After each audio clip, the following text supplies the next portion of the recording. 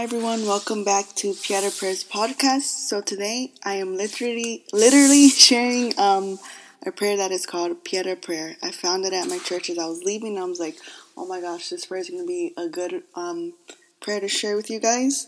So it is called the Pieta Prayer. It's quite short and it begins like this. Mother of sorrows, you who held Jesus in your arms, please intercede with your divine Son on our behalf.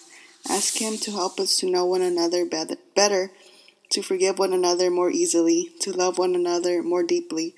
Mother of all mankind, inspire us to travel without falter along the road at the end of which, under the fatherhood of God, there is true peace. Amen. So that's our prayer of today.